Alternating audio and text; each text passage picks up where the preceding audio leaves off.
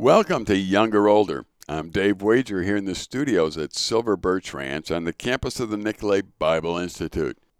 Once again, I'm talking with Aiden. We had just talked to him. If you want to hear that podcast, please go to silverbirchranch.org or relate365.com, and you can download those and listen to it at your leisure. Aiden, I got a couple questions for you. Now, Aiden is in his early 20s. I'm in my late 60s, hence the younger, older kind of thing. We're just talking as two people from different generations. And I think it's extremely healthy that you talk to people who aren't in your own generation so that you can get a perspective on life that you cannot have unless you do that. I cannot have the perspective that Aiden has as a 21-year-old unless I talk to him and try and figure out, why do you think this way? He cannot have the perspective in his mind of a 67-year-old unless he talks to me. And it's not that one of us will be right all the time or wrong, but we do have perspectives. And we need to listen to each other so we can adjust our thinking in certain areas that we may know nothing about. Because there are things, Aiden, believe it or not, there are things that I could care less about that you probably are really important to you. It's like my cell phone. I could care less about it. Whether I know where it's at, whether it's on, I really don't care. Now, I say that to some younger people. It's like, well, you need to. Or they'll say, why didn't you communicate with me? And I'll say, I don't know. Did you try and contact me? And they do it through something on Facebook or something. And I sit there and think, I never checked that. Well, why don't you start? I don't think so. So there's a 67-year-old answer right there. And then I think, well, maybe I should, because your generation does it a different way, and I'll never be able to communicate again unless I do something. So interesting that you can talk intergenerational, and I encourage you to. The tendency really is to push people out of your life that are in those different generations and just to hang out with people in your own. But the problem with that is you can never really learn anything because most of the time you're locked into it. For example, let's say you had a fourth grade child and they went to school early in the morning. So they got up at 6 in the morning. They had breakfast. They get on a bus at 7 in the morning. They go to school, and all day long they're with fifth graders, fourth graders, whatever grade they're in. All right? So all day long they're in fourth graders dominate. There's one adult in the room, but they're among their peers. Then they go after school. They come home. They grab a quick snack that you left out for them, and they go out and they play with fourth graders until, you tell them to come in for supper. They come in for supper. They eat it quickly. Then they go out and play with fourth graders till they call them in and go to bed. That's how my summer schedule used to be, or nice weather schedule. So my day was dominated by fourth graders. Now you say, well, there was some interaction, minutes of interaction with adults. A real healthy young person has meaningful conversations intergenerationally, and you need to look for those. That's why I encourage families, sit down and have supper together. Sit down and talk together. Actually talk to somebody who's older than you and ask them about life. And Aiden, you've always done that kind of thing, and I've appreciated that. But that's what helps you get perspective and gain perspective on both sides. Because I would never know what a fourth grader is thinking about unless they talk to me. And you've been here while I've spoken to junior camp, and I love those kids. They'll come up and just start talking to you and talking to you about life. So you know where they're at, you know what they're thinking, and you can talk to them very efficiently then because you understand what they're thinking about, what bothers them, and what they get excited about. So let me ask you some questions. As a 21-year-old, what does success look like to you at 21 years old? By the time you're laying on your deathbed now, you're 90 years old, you're looking back on your life, and you're going to determine whether you were a success or not. Well, what are the factors that are going to determine that on that day? Well, part of me is going to think that I won't even feel success at 90. I think for me, I'll feel success when I'm in front of God. He says, "Welcome, my good and faithful servant." Okay. So success would be if you stand before God and he says that you were faithful. Now, what would you have to do now to make sure that he says that? Follow his word, what it says. To be holy, to love others, if I was to get married, to love my wife like the church. Just like, Okay. All right. So you would have to listen to God now, because if you stand before him, do you know what day you're not going to be here anymore? You do? Do you know what day you're going to die? nope. So it could be today. Yes, it could be today. It could be 10 years from now. Yes. Could be 100 years from now. That sounds painful, but yes. Yes. Yeah, you'd be really old. You'd Yes, be I would. 121 years old. But in other words, you don't know that. Will you for sure die? Yes. Will you for sure be around tomorrow? No. How about that? So the certainty isn't in life. The certainty actually is in death. So what if you live as if your death is certain? Then you'll live with the right things in mind. Bingo. And you'll probably be successful, because you're living with the end in mind rather than the moment in mind. And that's a huge difference. And I encourage young people, you don't have to be morbid about thinking about death. I might die today. But the truth is, back deep down in your subconscious, you realize, I could die at any moment, because everybody does. And when you die, you will face God. And if he says, well done, my good and faithful servant, he doesn't lie. He's not going to say it if it wasn't true. So if he says it, that's your measurement of success. So then today you need to live with that in mind. And I would encourage you to put up some reminder somewhere that that's the goal, because it's easy to get out of sync and forget what you're here for. Before you know it, you're living for a hamburger. Just because you see him and you smell him. And you're drooling all over the place. So it's like, no, now I'm living for that. The bottom line really is, you've described success as standing before God. I would describe it with two words: having no regrets, and having God then look at you and say, well done, my good and faithful servant. So now I would suggest you write that somewhere, that's your goal, and start writing things that will help you achieve that. Now you've got a plan. And without a plan, anyone who has a goal but doesn't work at it, it's not a goal. It's a dream. Goals you work at. So, for example, if I said I wanted to lose 10 pounds, that could sound pretty noble to you. You go, oh, that's really good, Dave. You want to lose 10 pounds. Then I'm eating ice cream and doing all kinds of stuff, throwing bags of sugar down my throat, stuff like that. And I'm doing all that, and you're going, your actions aren't really. And Aiden, I'm really trying to lose weight. Now you're watching me eat, and my words don't match what I want to do. You can honestly say the idea of losing weight is a dream, but not a goal. Because goals are something you set steps to get to. Last podcast together, you were talking about possibly going to the military, and you learn that. You learn that there's steps you take to get anywhere. But likewise, spiritually, if you want to know God, what do you have to do?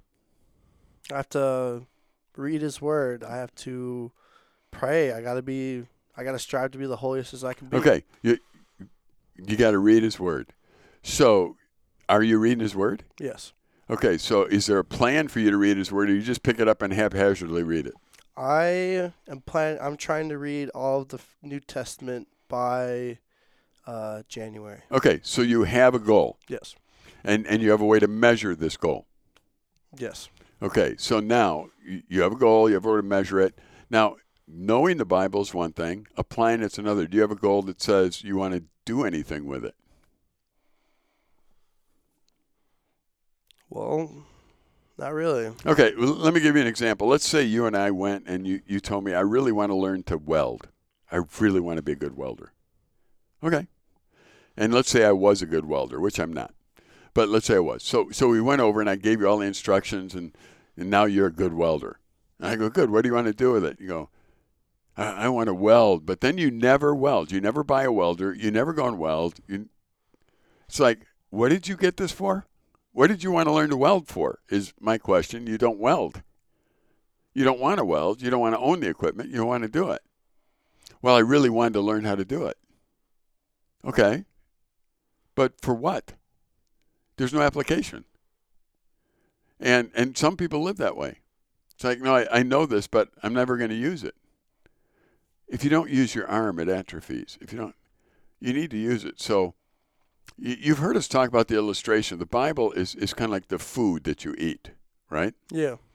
Now, if you eat more food than you exercise off, what happens to you?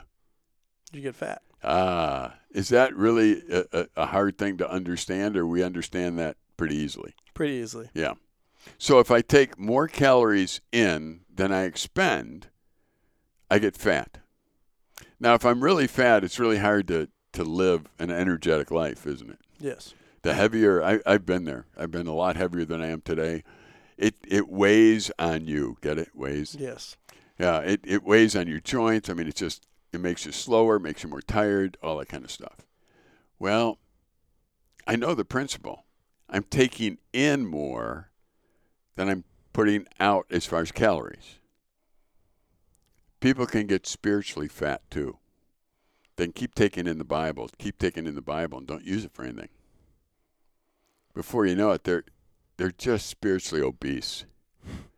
They have all this information that they haven't used. And even if they get a chance to use it, they'll probably have a spiritual heart attack because they haven't been using it, and they're huge spiritually, and they just don't use it. So I encourage you, when you read the Bible, take a note and say, this is what I'm going to do differently. I'm going to apply it. Now all of a sudden you're using the calories you're eating. When I was your age, I did two different things in the Bible. Number one, I did what you're doing, read through so I get the context. And when I read through it, I'm not thinking about applying it or anything at that point. I'm just reading through it to get the context of it. And then I would read another time during the day, and I would read until something struck me. Like, I need to think about that and change something. Now, that's when I'm starting to work off, the calories. Okay. So now I'm reading it, and I'm thinking, okay, so I get to the point in the Bible where it says, that we need to take care of the orphans and widows, because we used that one before. So I'm sitting there going, okay, am I taking care of orphans and widows? So now I'm going to sit there and I'm going to work at applying it. Now I'm actually using the calories for something. Now, I may not go start an orphanage or anything else, because what I want to do then is dig into that passage a little more. And we were talking about this earlier during lunch, is the idea that orphans and widows really represent a group that can't pay you back. So we as believers, we don't use people, we love people. So we go out there and we work with people who really can't pay us back. That's what we do. And we take care of them. So now I'm thinking, who can I help that can't pay me back? Who can I just care for? Who can I show the love of Christ for? That's what Jesus did for me. While I was still a sinner, he came down and died for me. So now I want to apply that in my life. Now that's the spiritual exercise I need. Because if I'm just going to take in, I need to take care of orphans and widows, and I don't, then I'm not using the spiritual calories like I should. I need to use those spiritual calories, not just store them. Now, I'm not against storing some of those calories, because there are times where you need them. Yeah. For example, if there was a great tragedy in your life all of a sudden, let's say somebody died that you're very close to or whatever else, there's moments where you're just in a numb state. I think the spiritual calories that you stored at that point, God brings those back up and you start using them at that point. And because you just don't feel like reading. You don't feel like you're in a numb state at a point. But I've been there, and it's amazing how God brings the scriptures back to mind and different things, because he realizes this is the time that you need it. You've read the Bible. You've been in it. You know what it says. Remember this, remember this, remember this. And you're using it again. And that's very important. So read the Bible. You need to read it. You need to know what it says. But then you need to actually work at applying it somehow, so you don't get spiritually obese. Does that make sense, or is that crazy pie-in-the-sky stuff? No, that makes sense. Cool. How are you preparing for life's emergencies? Um, Or are you? Not really. No, I kind of think that when an emergency will come, that God will help me through it, and those ways could be maybe just maybe He's just hovering above me a little bit higher then, or maybe He puts more people in my life to help me through it. Like I guarantee he's everywhere at once. He's not hovering higher or well, lower, but from theology class, which of course you remember. yes, Yeah. Bottom line really, though, is this. God knows what your future is, right? yes, Since he knows what your future is, he'd be preparing you today for what's coming up tomorrow. yes, Now, he knows how to do that. yes, I wouldn't, because first of all, I don't know what's coming up tomorrow. So I couldn't prepare you for tomorrow, but God can. So you always want to be sensitive to what God is doing in your life as far as teaching you goes. But let's use money for an example. Let's say God gave you're walking down the path here at Silver Birch Ranch, and all of a sudden you bend over and you see, somebody left $10 here on the path. And there's nobody here. There's no one to give it to. So it's like, okay, I got $10. Or you're somewhere or not camp. It's just on the street. You find $10, whatever it is. So you take that $10 and you realize, all right, I just got $10. yeah, God gave me $10. I didn't earn it. Didn't do it. I just got 10 unexpected bucks. Now you can think about those $10 in several ways. You can say, wow, $10. I'm going to go buy all the Culver's ice cream I can eat for $10. sounds like a good day. It does. And so you go and you just waste the whole thing on Culver's ice cream. Okay, so you have it, or soft, whatever they call them, custard. So you go buy all that stuff for $10. What you didn't even ask God what you should use it for. You just took it. Now, what if God gave you that $10 because there was something coming up where you needed to use it? And he provided it for you. But you never even asked him about it. So you used it for ice cream, and right after you ate all the ice cream, you come out of Culver's, you go about a block, and you're walking, and there's a homeless guy sitting there. And you go, I wish I could give you something. Well, you could have if you didn't have the ice cream. Could it have been that God gave you the $10 to give the homeless guy? Probably. Well, see, again, I don't know. I'm just saying, could it have been? And if it would have been, but you never even asked God for it, did he prepare you for the future, but you didn't listen to him? So that's what I'm talking about. It's kind of like getting in the habit of saying, okay, God, I don't know what tomorrow brings. So I want you to guide me today so I'm ready for tomorrow or the next event or whatever it might be. Because what you said earlier is, well, God will take care of me. He'll do it. You're right. He loves you. He'll take care of you. But if he already provided for you and you wasted it, is he going to provide for you again? See, I don't know the answer to that. I doubt it. Because he already did provide for you. Now, could he? Well, he can do what he wants. He's God. But the bottom line really is, I think we need to get in the habit of seeing the everyday events in our life as something that come from the hand of God, and that he prepares us for things in life that we need to be prepared for. And not just, oh, look I get to go indulge myself on something. Maybe you should have looked for someone that needed a meal and bought it for him. Maybe you should have put it in the bank because a year from now you're going to need $100,000 and this is the first 10. I don't know, in other words. But I do think if we waste what God's given us today, we may not be prepared for tomorrow. And then when we get there, you know what our habit is? We blame God for not preparing us. And he probably says, I did, but you weren't listening.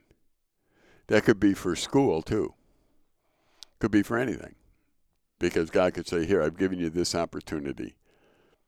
I think of what if somebody's supposed to go, like you went to Nicolay Bible Institute, and God really wants someone to go to Nicolay Bible Institute to prepare them for, we've trained some missionary pilots. We train different people that go different places, just people who work at Woodman's, and represent God there. So, but what if you weren't listening to God, so you didn't come to Nicolay Bible Institute, would you still be prepared the way you should be? No. See, so the idea is look to listen to God today so you're prepared for tomorrow, because God's the only one that knows what tomorrow is actually going to bring, if that makes sense. Yeah, it does. Cool. What if I were to ask you, number one problem in the world?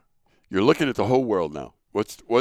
Everything that's going on, what do you think the main problem is? I think people being selfish. I agree. That's pretty interesting that you go right there. But when you're self-centered, there's all kinds of little things that happen in your life that destroy the world. God made people to love, not to use. And if you're not living the way you should, you use people for your benefit, but you don't love them. God made himself to love, but people use God. In other words, I don't think about you at all. Like our nation, for example. Our nation, in a moment of tragedy, often says, let's pray for, let's have a moment of prayer. And I think, really? That's using God. You don't even talk about him in a positive way until there's a tragedy. And when there's a tragedy, you're going, we better pray. But until then, he's not a part of your life. See, I think as a culture, we've gotten used to using what we should love and loving what we should use. For example, we love money. No, money's to be used. We use people to make money. No, you don't use people. You love money. I mean, you love people. You use money. You use your talent. You don't love your talent. You use your lawnmower. You don't love your lawnmower. I mean, there's things in life that are really weird if you get to it. You were made to love God and to love people, but nothing else. And if you end up using what you should love and loving what you should use, you're going to be in a big, big trouble. When you look at the news or anything else, is there anything going on? I mean, what do you think about the war in Russia and what's going on there? What's the solution to it? I know that the theological solution is people need to love God, love one another. Do you see any hope, like in a political resolution to wars or the state of our country or anything else? Well, state of our country, I personally just think, we got to get someone up there that's got God as the center focus. Do you think they're electable? Yes. Do you? Yeah. So you think as a young 21-year-old, if I got up and I said, I'm running for president. I'd be your first vote. Yeah, I know you would, because you know me and you're my friend, so that would work fine. But you think I'm electable if they said, well, how would you operate? I would say, well, I'm a Christian. So if I have a decision to make, the first thing I'm going to do is pray about it. I'm going to look into the scriptures and try and see if the scriptures have anything to say about it. So what would you do about abortion? I would make it illegal, if I could. Yeah. Now, that isn't my process as President of the United States. I cannot make something illegal or legal. That has to be the Congress, and Yeah. They have to pass laws like that. But my take on it is that it's murder. And I could never allow my office to justify the murdering of innocent children. I just couldn't do it. Now, with that said, do you actually think I'm electable? I told people I was going to pray about it. I'm going to use the Bible, and I think it's murder if you abort a child. Now, we in the last episode, we went over, LGBTQ or whatever all those letters are, that people, and again, I would say I think God made people male and female, and I would legislate that way as president. Now, again, I don't have all the power. There's a judiciary and there's a legislative body, and I would be the executive branch. But I think if I actually took the stand that a Christian would take, I'm not sure if I'd be electable in this nation anymore. And I think I would have been 25 years ago, maybe, but I'm not sure I would be anymore. I think you would vote for me, and maybe some of the older NBI students, but maybe not even all of them, would, because they'll get back at me for the grade I gave them or something. I'm not sure. But the bottom line is, I think when I look and I try and figure out how do we fix the political system in the United States of America. Do you got any ideas on how that? I mean, look at the guys running are both under are both being accused of illegal activity. Both are old. Thank you. Yeah, they are. And I agree with you. I think it's time for younger people to get into office and make decisions, because I think there's a good old boys, good old ladies club going on in Washington, D.C., but I'm not sure that, again, that's not a biblical perspective. That's just my own. I just want to give your generation hope, and I'm not sure that the people in Washington, D.C. right now are the ones doing it. I'm not sure what the answer is, though, because I'm not overly political in my life and how I do things. However, that's something that your generation has to think about, and that's why I wanted to ask you, what do you do? And, like, just thinking about it, I think with all these, I think people are not sure of anything in life anymore. Marriage used to be something permanent, now it's not. Male and female used to be something permanent, now it's not. I think people are just, confused, and, they're looking for, they're trying to figure it out. And I think sooner or later, I think they'll start re-looking at God, going towards God, because of all of this worldly stuff, of money, of power, if all this is not filling what they need, I truly think they'll start sooner or later looking towards God again. Well, I appreciate that attitude, because really what you're saying is you believe that the people of the United States of America are going to see the emptiness and the confusion that they're caused by being godless, right? Yeah. And that'll cause them to start looking for someone who has some answers. And the only answers are found in God's Word. So we need to find someone who knows God's Word and he'll stand by it. One of the things that's hard to do, though, is people that know God's Word are being accused of hating everybody who doesn't follow God's Word. And we talked about that in the last podcast.